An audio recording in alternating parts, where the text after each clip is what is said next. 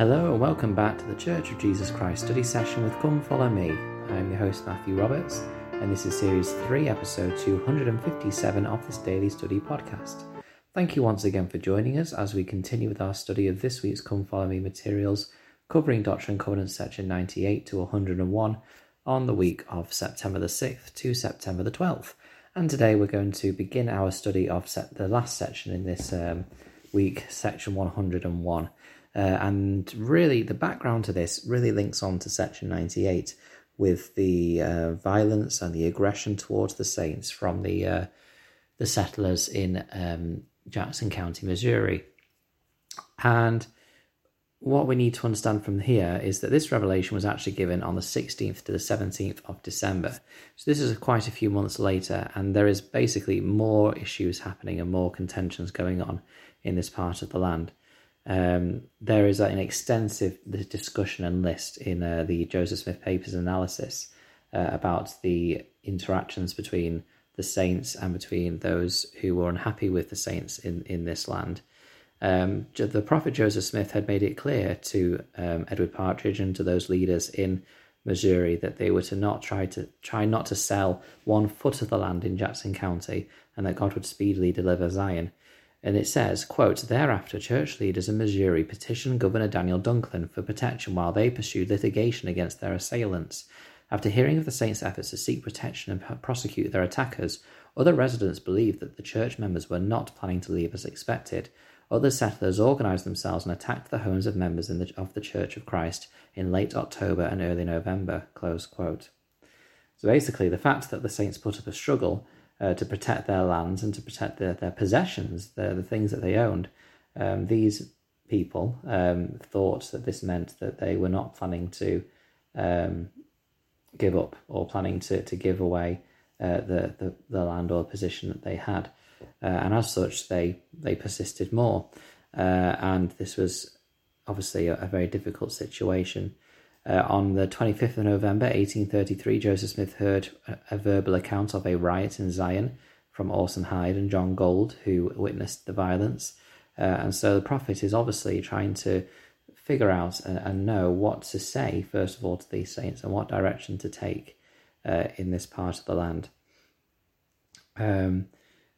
And so this revelation really was an answer to those prayers and thoughts on behalf of the prophets that who was praying to the Lord, seeking answers to the questions as to why this was happening, perhaps, but more importantly, what were they to do in this situation. So what we'll do is we'll go into Doctrine and Covenants section 101 now. And once again, as with all the sections this week, and at times where there is a very big context space behind this, we can look and see what they learned, but also learn what we can learn from it. Don't forget, this verse has 101 verses in it, so we're not going to get through everything.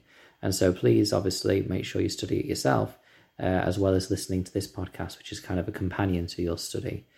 In verse 4, in verse 2, actually, let's start there. It says, "I, the Lord, have suffered the affliction to come upon them, wherewith they have been afflicted in consequence of their transgressions."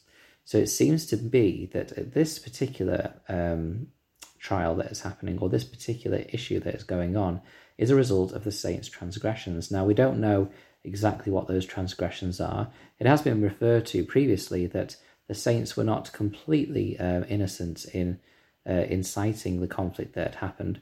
Of course, we are not to judge. We don't know the full details or anything like that.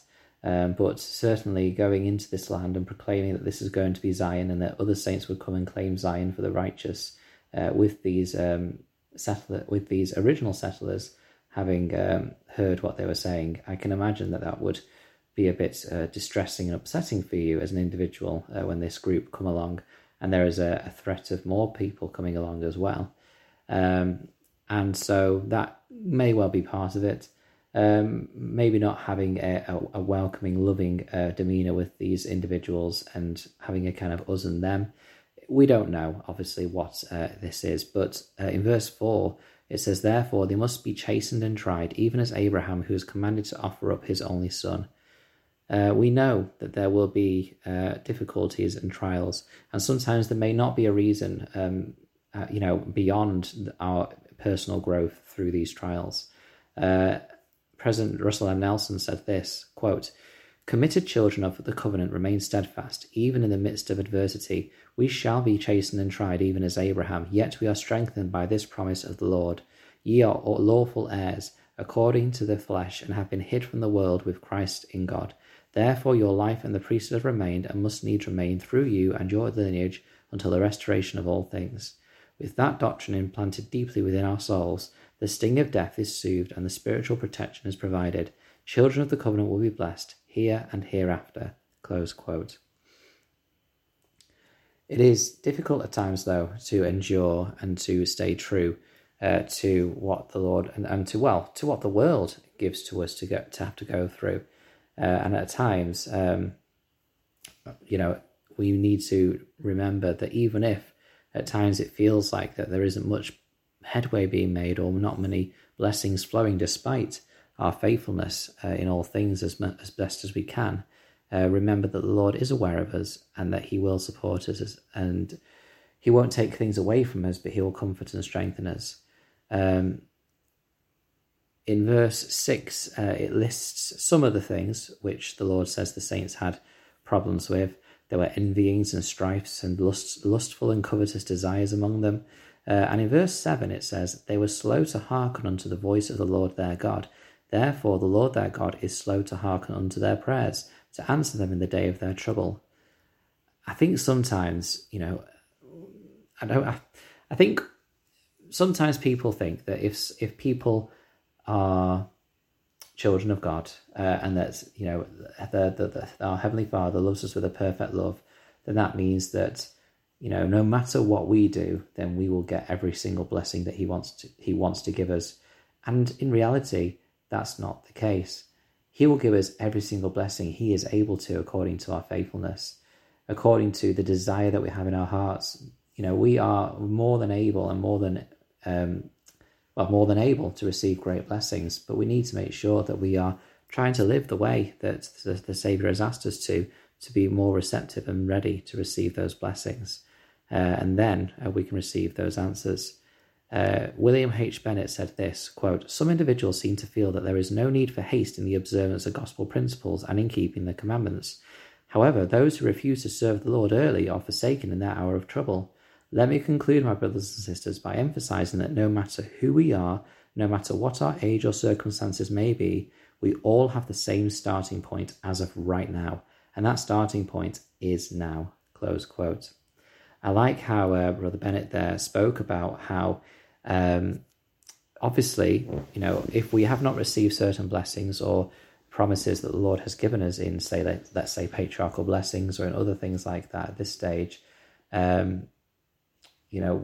doesn't mean that we can't live the way that we need to receive those blessings from this point now, or that if we, up to this point, having been faithful in observing gospel principles, we can begin now and then still have the same blessings flow down to us from the Lord as those who continuously keep the gospel principles, because it's like the principle of the labourers in the field, whether they come in the 11th hour or in the hours previously. The great blessings are available to those who have faith in Christ and honestly and truly have that desire to follow Him. But as he says in verse 9, "I will not utterly cast them off, and in the day of my wrath I will remember mercy." No matter how many times we turn away, no matter how many times we decide to turn away from the things we've promised to do in our sacrament covenant, in our baptismal covenants and other covenants we make through the ordinances of the gospel, the Lord will always be there to forgive us.